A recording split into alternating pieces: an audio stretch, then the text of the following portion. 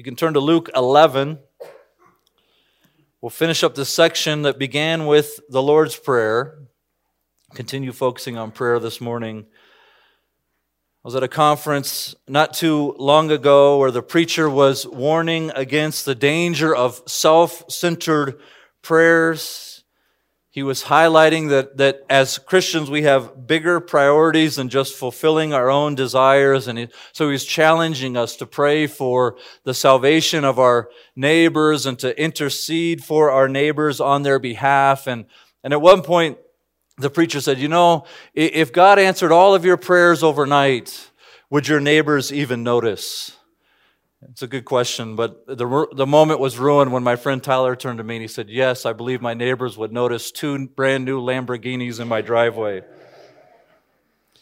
Well, thankfully for us this morning, Jesus hasn't left us without instruction as it pertains to prayer.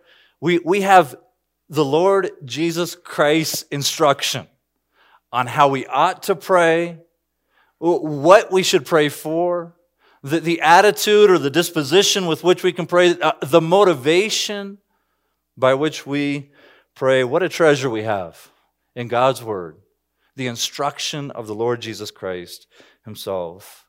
So last week we looked at the first 4 verses of this passage. We said that this is a coherent whole, verses 1 through 13. We focused on the first 4 verses last week. We found Jesus praying, and at this moment, it sort of stoked something in one of the disciples who said, Lord, teach us to pray. And Jesus does that. If we had to sum up last week, it is that God's people are to be a people of prayer, and that we should be praying God-centered prayers that reflect our complete and utter dependence on Him.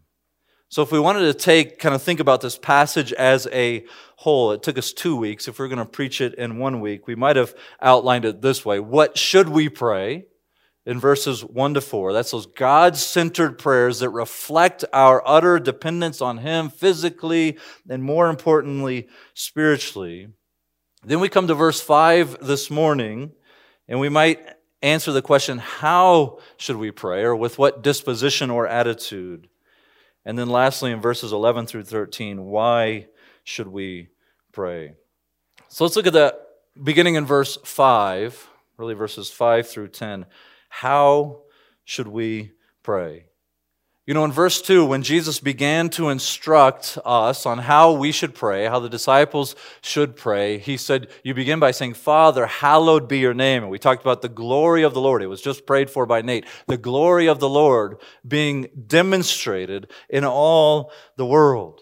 So if we are to revere the Lord, if He is this holy, set apart God of the universe, which He is, we might be tempted then to say, well, then should I sort of keep my prayers at a minimum so as not to bother the Lord of the universe? He is holy and He is sovereign, and I'm just one little creature on this planet among billions of creatures. Does He want to hear from me? And verse 5, I think, answers that question for us as Jesus turns from instructing the disciples on what should be the content of their prayer and begins instructing them on how they can approach God through His work. So we see this parable, this story in verses 5 through 7. Let's read it together. And He said to them, which of you who has a friend will go to him at midnight and say to him, Friend, lend me 3 loaves, for a friend of mine has arrived on a journey, and I have nothing to set before him. And he will answer from within, Do not bother me. The door is now shut, and my children are with me in bed. I cannot get up and give you anything.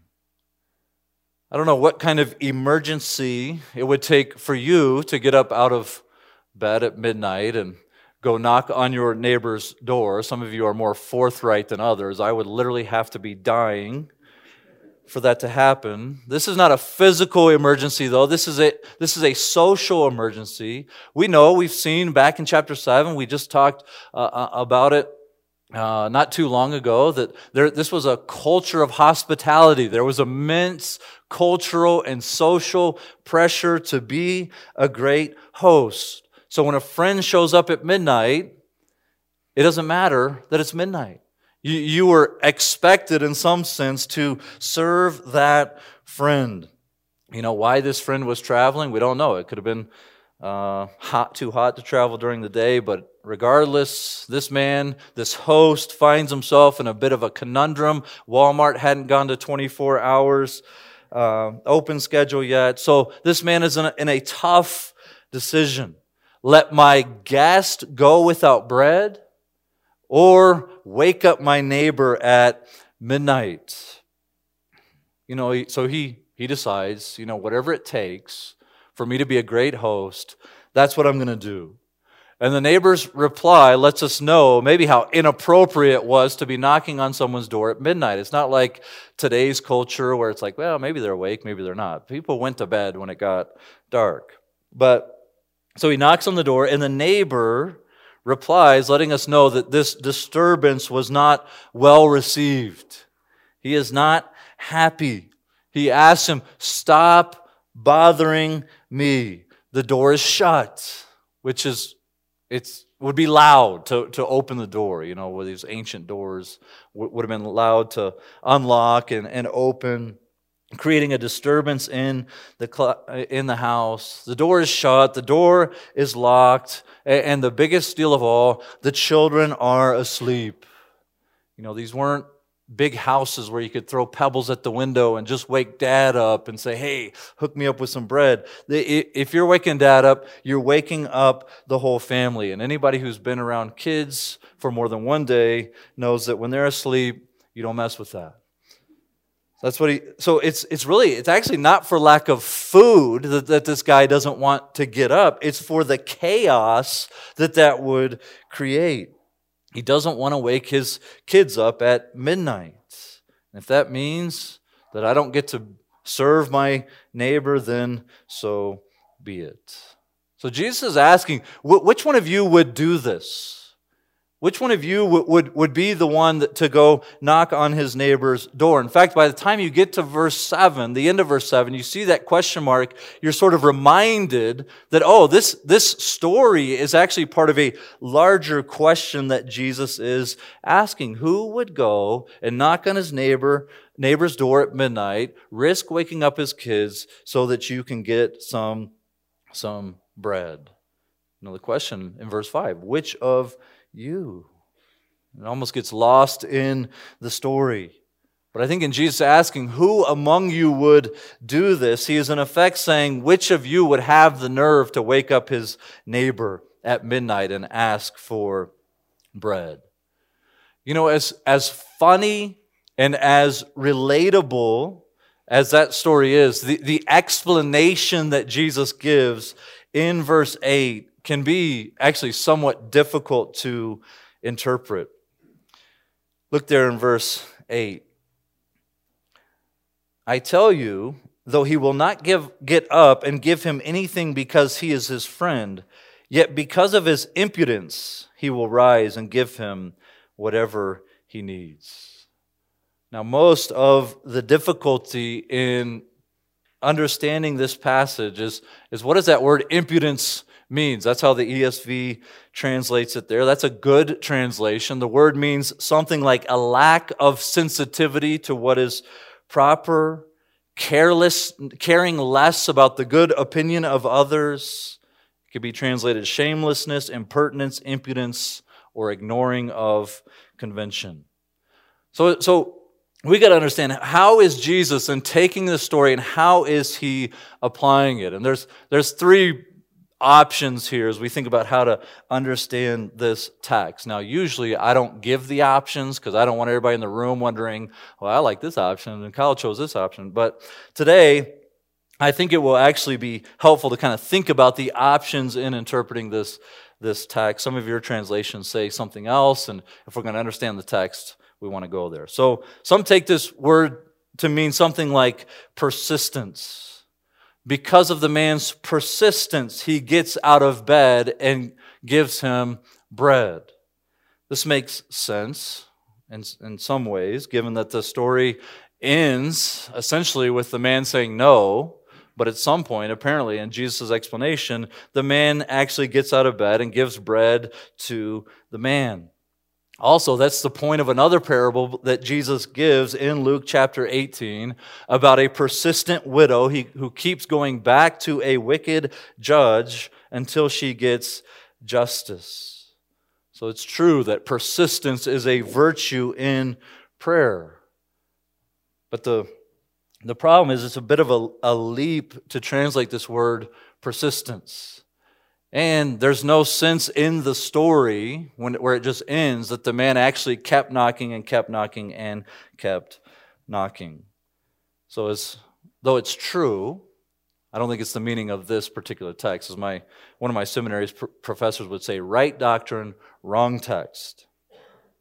Another option is to say that his impudence, his ignoring of social convention, his shamelessness, is not referring to the man that's knocking on the door at midnight, but to the man who is being disturbed. So he is impudent. He is experiencing shamelessness in some sense. If this is how we took it, it would mean something like this. Since the neighbor, the guy who is in bed with his children, he doesn't want to be shamed by his other neighbors. So not because he's a friend, but because he doesn't want to be embarrassed, he gets out of bed and he gives the man some bread. The story would then be about God who acts for his own reputation, not about the man who's actually knocking. Now again, this fits very nicely with the context. We just learned that we should be praying to the Lord, hallowed be your name. We know that God acts for his own name. In Ezekiel 36, he tells Israel, not for your sake, but for the sake of my name, I am going to act. We saw that the Lord does. He hallows his own name in all the universe by acting for the good of his people, particularly in salvation. So, if this were the correct interpretation, it would be saying something that's true about God. But again, I'm not sure the word means a desire to avoid shame as much as it means a willingness to endure shame. It's a carelessness about the good opinion of others. And also, I think the emphasis of the story falls on the one who is asking, not the guy in the house. Jesus said, which one of you would do this? Do what? Knock on a door at midnight. So when Jesus applies the parable, we would expect him to apply it to the person who is then knocking. Now, this is difficult stuff, right? There's passages in Scripture. Scripture's clear. It's understandable. But that doesn't mean that there aren't places that we come to that are hard for us to grasp. But there does seem to be a way. There does seem to be an option that lets that word mean what it normally means and also makes sense out of the context in which Jesus uses it.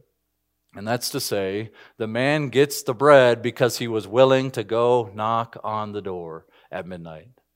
The NIV, I think, does actually a nice job of translating it shameless audacity. It's because he was willing to lay aside any sort of shamelessness and he had the audacity to go knock on this neighbor's door. So what's the point then? If that's right, what's the point that Jesus is making as it pertains to prayer? It seems that Jesus is saying that we can boldly and unashamedly approach God in prayer. What is more audacious? Knocking on your neighbor's door at midnight, or speaking to the Lord of the universe. And yet that's the privilege that God's people have in and through Jesus Christ. No shame or hesitancy should hold us back from running to the Lord in prayer. Our disposition should be a shameless audacity to turn to the Lord in prayer, knowing that it's not based on our own merits or our own goodness or our own efforts, but on the work of Christ. We should have a quick trigger, so to speak, when it comes to turning to prayer.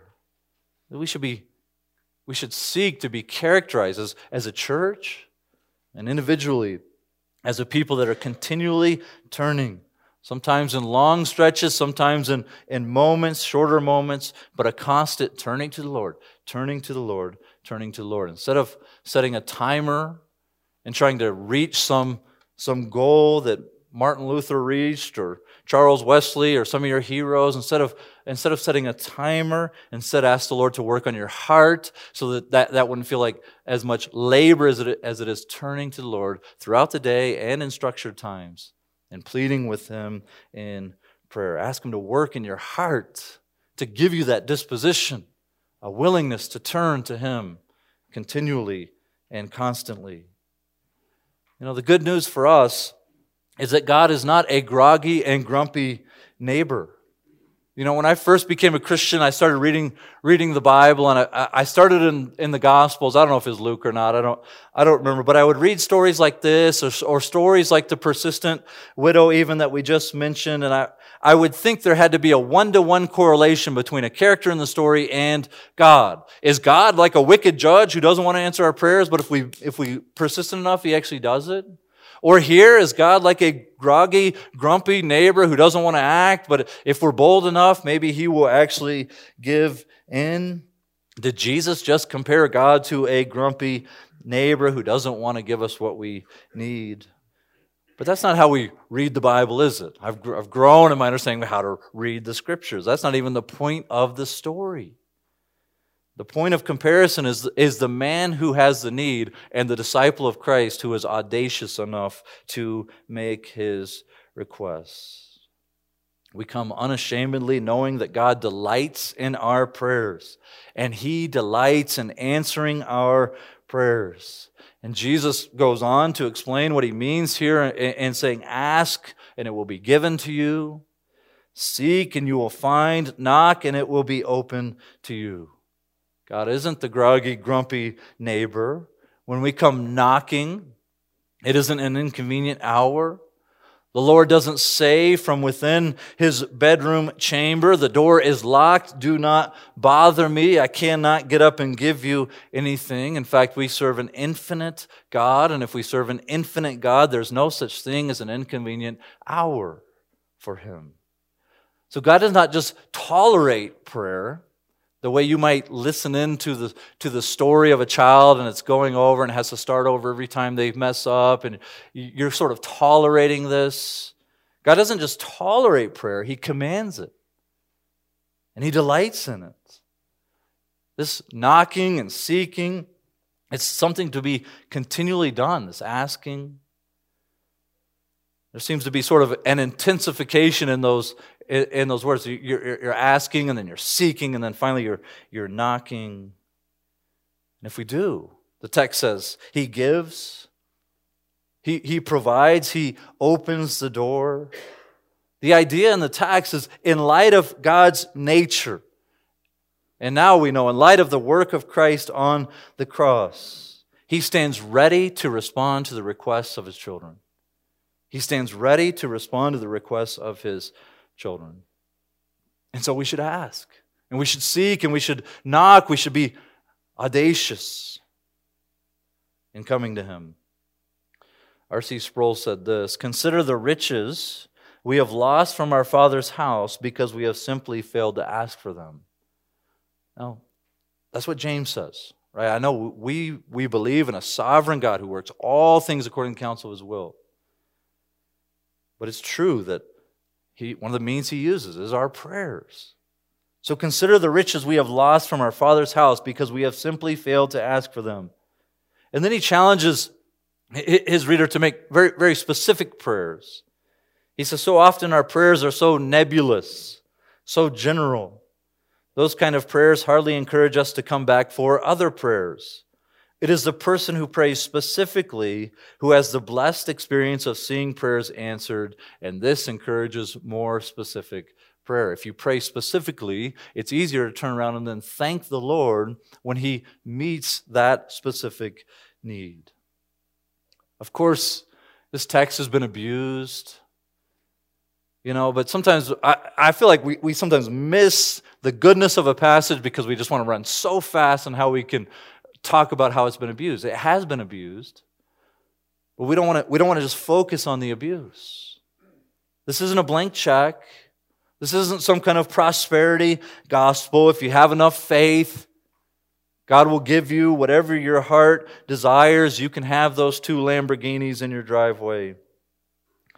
God's people are invited to bring all their cares and concerns to the Father.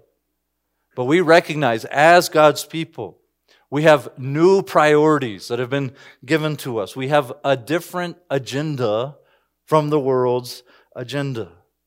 We saw last week that we should pray for the glory of God, the holiness of God to be known in all the world. We're called to pray for the advancement and the consummation of the kingdom. We're called to have a humble dependence on God as we both pray for our physical needs and our spiritual needs. The Word of God informs the sorts of things that we bring before the Lord in prayer. You know, a look around at some of the prayers recorded in the Scripture remind us to be praying for, again, the glory of God. For us to be made like Christ through the work of the Holy Spirit. For God to grant us wisdom when we need wisdom, which is all the time. We are to pray for boldness to be given to us so that we might share the gospel of Christ. Pray that we might grasp, Paul says in Ephesians chapter 3. He prays that we have strength to grasp the immense and incomprehensible love of God. We pray that we might be strengthened in the inner man. The Bible shapes and drives the sort of things that become a new sort of emphasis for us. Again, we bring all of our cares because He cares for us. Things like food and clothes, Jesus commends praying for. That's okay. But we're driven by a different kind of agenda than the world. We ask and we seek and we knock. And we ask and we do all these things expectantly, because we serve a God who stands ready to hear and respond to the prayers of His people. Again, this is the Lord's Prayer. It's more corporate than we want to think. This is a corporate sort of teaching. This is given to the disciples as a model and an instruction for how the church should be a place of prayer. So this is something we not only do on our own time, but we do this together. Provision and forgiveness and protection are asked for the community's sake in Luke chapter 11. You know, this is why we labor as a church to be characterized by prayer. Our public services are bookended and filled in the middle with public prayer. When the elders meet, a 3-hour meeting, we spend the first 45 minutes praying for each of you. We want to be characterized by prayer. And I know it can be difficult, you know, for parents of young kids when we take a chunk out of the middle of our service and we're praying. And I know for a small child that feels like a long prayer. Calvin, during Nate's scripture reading, he was looking for the Bible. He finally got a hold of one. By the time Nate was praying, he came to me and said, "What page are we on?" As if he's going to be able to find page 750 or whatever page we're on. But I get it. That's what I'm saying. I get that it's hard and kids are fidgety, and I understand that. But hopefully over time, we are demonstrating and modeling to our children that we can come before the Lord in prayer together as a church. Hopefully they're being trained and even shaped by the fact that one of the things we get to do is to come before Him in prayer. You know, before we move on quickly, notice that word everyone in verse 10. For everyone who asks. You know, what a joy. We made a similar point last week, so we won't dwell here, but what a joy to know that this is not the privilege of someone who is super spiritual, someone who is known in the community and in the church as a prayer warrior. Again, we don't get to pray on the basis of our own successes, but on the basis of the work of Christ, we can approach the Father in prayer. So how should we pray? Boldly, audaciously. not serving our own interests, but being shaped by the Word of God. In light of our great high priest, the one through whom we have access to God, we can shamelessly approach the throne of grace and expect God to hear us and to answer us. What a privilege. What a privilege. Next, we see the why should we pray. So if you have notes, like point 1 was last week. I printed those out kind of funky, but so this is like point 2 or 3, depending on whether you're taking your own notes or whether you're looking at the notes I printed. But the question is, why should we pray? You know, we just answered, how should we pray unashamedly? Why should we pray? Well, we see in verses 11 through 13. What father among you, if his son asks for a fish, will instead of a fish give him a serpent? Or if he asks for an egg, will give him a scorpion? If you then who are evil know how to give good gifts to your children, how much more will the Heavenly Father give the Holy Spirit to those who ask Him? So Jesus gives another round of images to help illustrate His point. Once again, his illustrations come in the form of a question. Which father gives his kid a snake when he wants a fish? Or which father thinks it's funny when his kid asks for an egg to give him a scorpion? You know, this is unthinkable. Even for parents who enjoy pulling pranks on their children. This is not a prank. This is wicked and this is cruel. This is sick and it is twisted. And Jesus is saying very few parents, no one that's here while He's speaking, is wicked and twisted enough to give their kids something harmful or deadly when they simply ask for something that they could use, like bread or fish or an egg. So Jesus employs an argument here from the lesser to the greater. If this is true, then how much more true is this? And I was messing around with Paul in men's Bible study because we were in a similar sort of argument in our men's Bible study from the lesser to the greater. And I said, if the Detroit Tigers could beat the Chicago Cubs, let's use the Twins. Let's get Barb riled up too. If the Detroit Tigers can beat the Minnesota Twins, how much more can the Colorado Rockies be able to defeat the Twins? That's the sort of argument, the sort of emphasis that Jesus employs in verse 13. If sinful parents know how to give good gifts, how much more can our Father know how to give the best gift? In fact, that gift is the Holy Spirit to those who ask. By God's common grace, even wicked parents, that's what He says, you're evil and you wouldn't do this. Even us as sinful creatures, we know how to give good gifts to our kids. How much more God, who is perfect in holiness and righteousness. He is the Father of all those who turn to Him in faith in the finished work of Jesus Christ. How much more does He know how to give good and necessary gifts? So let's make a few quick points as we, I shouldn't say wrap up because we're a little further from that, but we come to Him, first we come to Him as Father. We made this point last week, but Jesus sort of bookends His instruction on prayer by talking about the Father. We can address God as Father, and we are assured that He is better than any earthly father. He knows how to give the best gifts. And so as we think about the opportunity that we have, as Jesus said in verse 2, to address God as Father through Jesus Christ, we know that there isn't some secret formula. There aren't some magical words that we have to know that we can sort of twist God's arm to get Him to do our bidding. Instead, we get the sort of access to God that a child has to his father. One author says that only the son of the king dares to wake him up at 2 a.m. and ask for a glass of water. Who has that sort of access to the king at 2 a.m.? Only a child has that sort of access. The Lord has a tender care and a love for His children. Even as we pray for His name to be hallowed in all creation, We recognize that He is separate and beyond us and beyond all creation.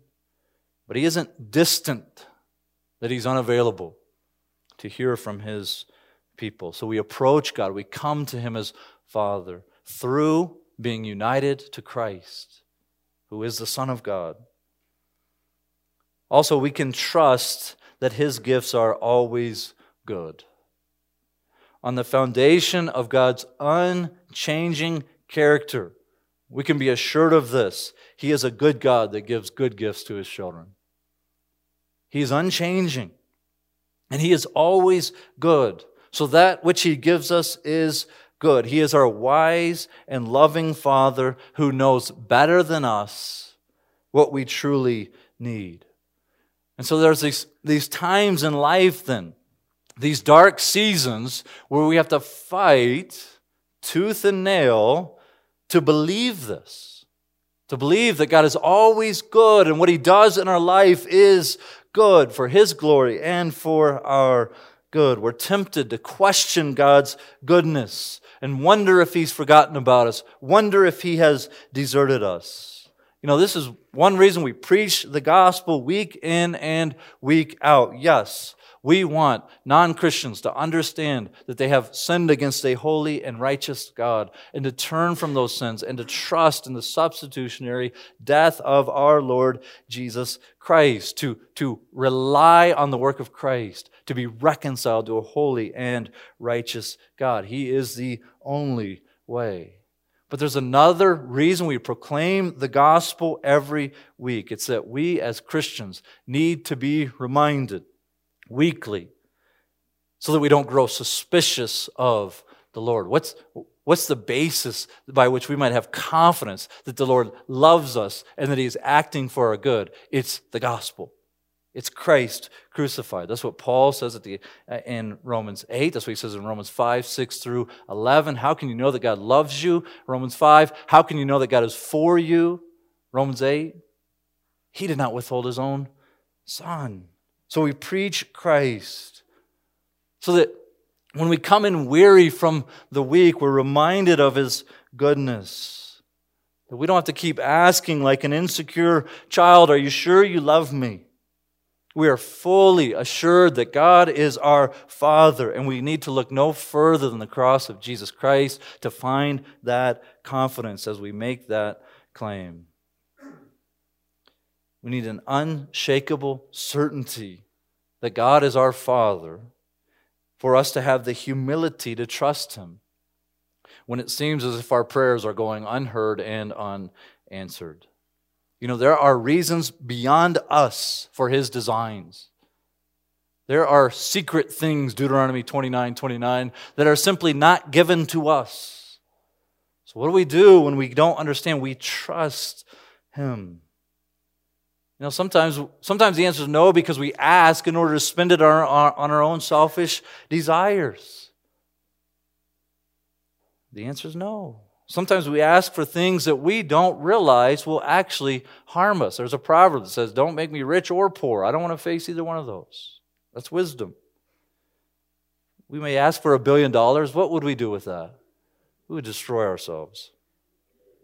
When I had a bunch of student loan debt, they would say, "You know, the Lord gives you as much money as you can handle." I say, "Well, I must be able to handle about negative $50,000. Sorry, that's not my notes. Let me keep going. Other times, the things that God gives us seem to be harmful and hurtful things. But we can trust that they are ultimately for our good. John Newton, many of you know that name. He wrote Amazing Grace, former slave trader, converted by God, turned pastor, again, beloved hymn writer. He wrote a hymn called, "I Asked the Lord That I Might Grow," and we'll sing that in a few weeks here. But it reads like a journal where John Newton describes what happened when he asked the Lord for growth. He says, "I went to the Lord in prayer," and I'll sort of summarize so I don't read the whole song to you, but I want to read the last two verses. But he says, "I asked the Lord that I could grow in faith, that I could grow in love and grace, that I would grow in the knowledge of His salvation, that I might more and more seek His face. After all, God has taught me to pray this way. He assumed that the Lord would grant his request in a moment. He says, in some favored hour, God would act for me, and all of a sudden I would have grace and faith, and I would be righteous, and I wouldn't struggle with this sin anymore. You might be able to guess where this is headed. The Lord didn't do that. He allowed Newton, he says, to see the bitterness of his own sin. He was assaulted by spiritual warfare. More than that, he says, you know what the Lord did? He ruined all of my well-laid plans. He humbled my heart and He laid me low because I asked Him that I might grow. And then you get to the final couple of verses and he said, Lord, why is this? I trembling cried, wilt thou pursue thy worm to death? You going to kill me? 'Tis in this way, the Lord replied, I answer prayer for grace and faith. These inward trials I employ from self and pride to set thee free, and break thy schemes of earthly joy, that thou mayst find thy all in me. It felt like desperation, to the point where John Newton's saying, are you going to pursue your worm to death? And the Lord says, often this is the means I use to break the hold of pride and selfishness, that you might find your all in Him. You see, the Father not only gives good gifts, but sometimes the avenues by which these gifts arrive are difficult, even heart-wrenching. But if in the end we are set free from self and set free from pride, and we find our all in God Himself, then we are truly blessed, and He has truly given us a good thing. The Father only gives good gifts. But He doesn't exist as some kind of a cosmic gift giver meant to satisfy our every whim. Instead, He gives us something greater. He gives us Himself. And the Father does this in giving His people the Holy Spirit. We see that at the very end of our text in verse 13. How much more, you might expect Jesus to say, will He give you good gifts? But He mentions one specifically. Will the Heavenly Father give the Holy Spirit to those who ask Him?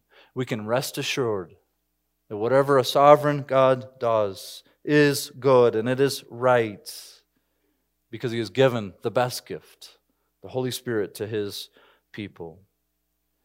You know, the disciples would have heard this. They would have been familiar with the language of the Spirit, but I don't think at this point they could have even conceived all that Jesus had in mind when He promised them that the Spirit would come. After His resurrection, Jesus would tell them that they will receive power when the Holy Spirit comes upon you, and you will become my witnesses here and to the uttermost parts of the earth. And the Spirit did come.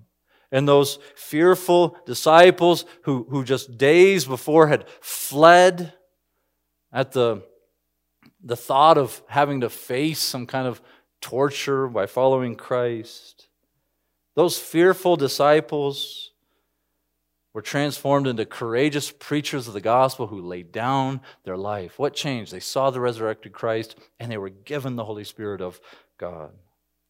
And the Spirit continues to work in God's people. He makes us alive, regenerating our hearts and causing us to call on the name of the Lord. He takes up residence in His people, empowering us for service. He takes the Word that He inspired and He renews our minds according to truth. He is the guarantee that God will do that which He has promised to do. He produces love and joy and peace and patience and kindness and goodness and gentleness and faithfulness and self-control in His people. He assures us of God's love for us and His fatherly care. He is grieved by our sin and He convicts us of our sin. He preserves and perseveres our faith as we endure trials and even persecution.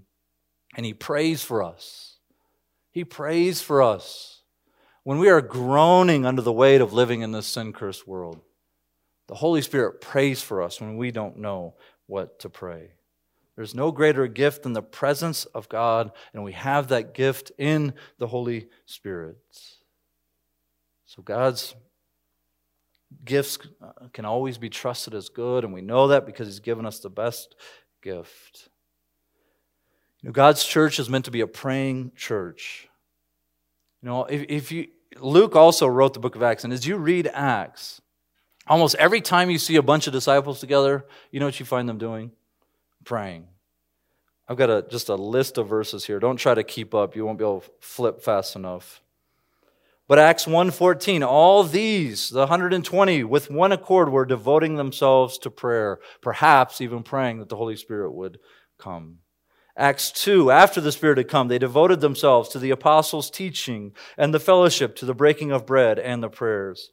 Acts 4:24, in the face of threats against them, in the face of persecution, and when they had heard it, they lifted their voices together to God.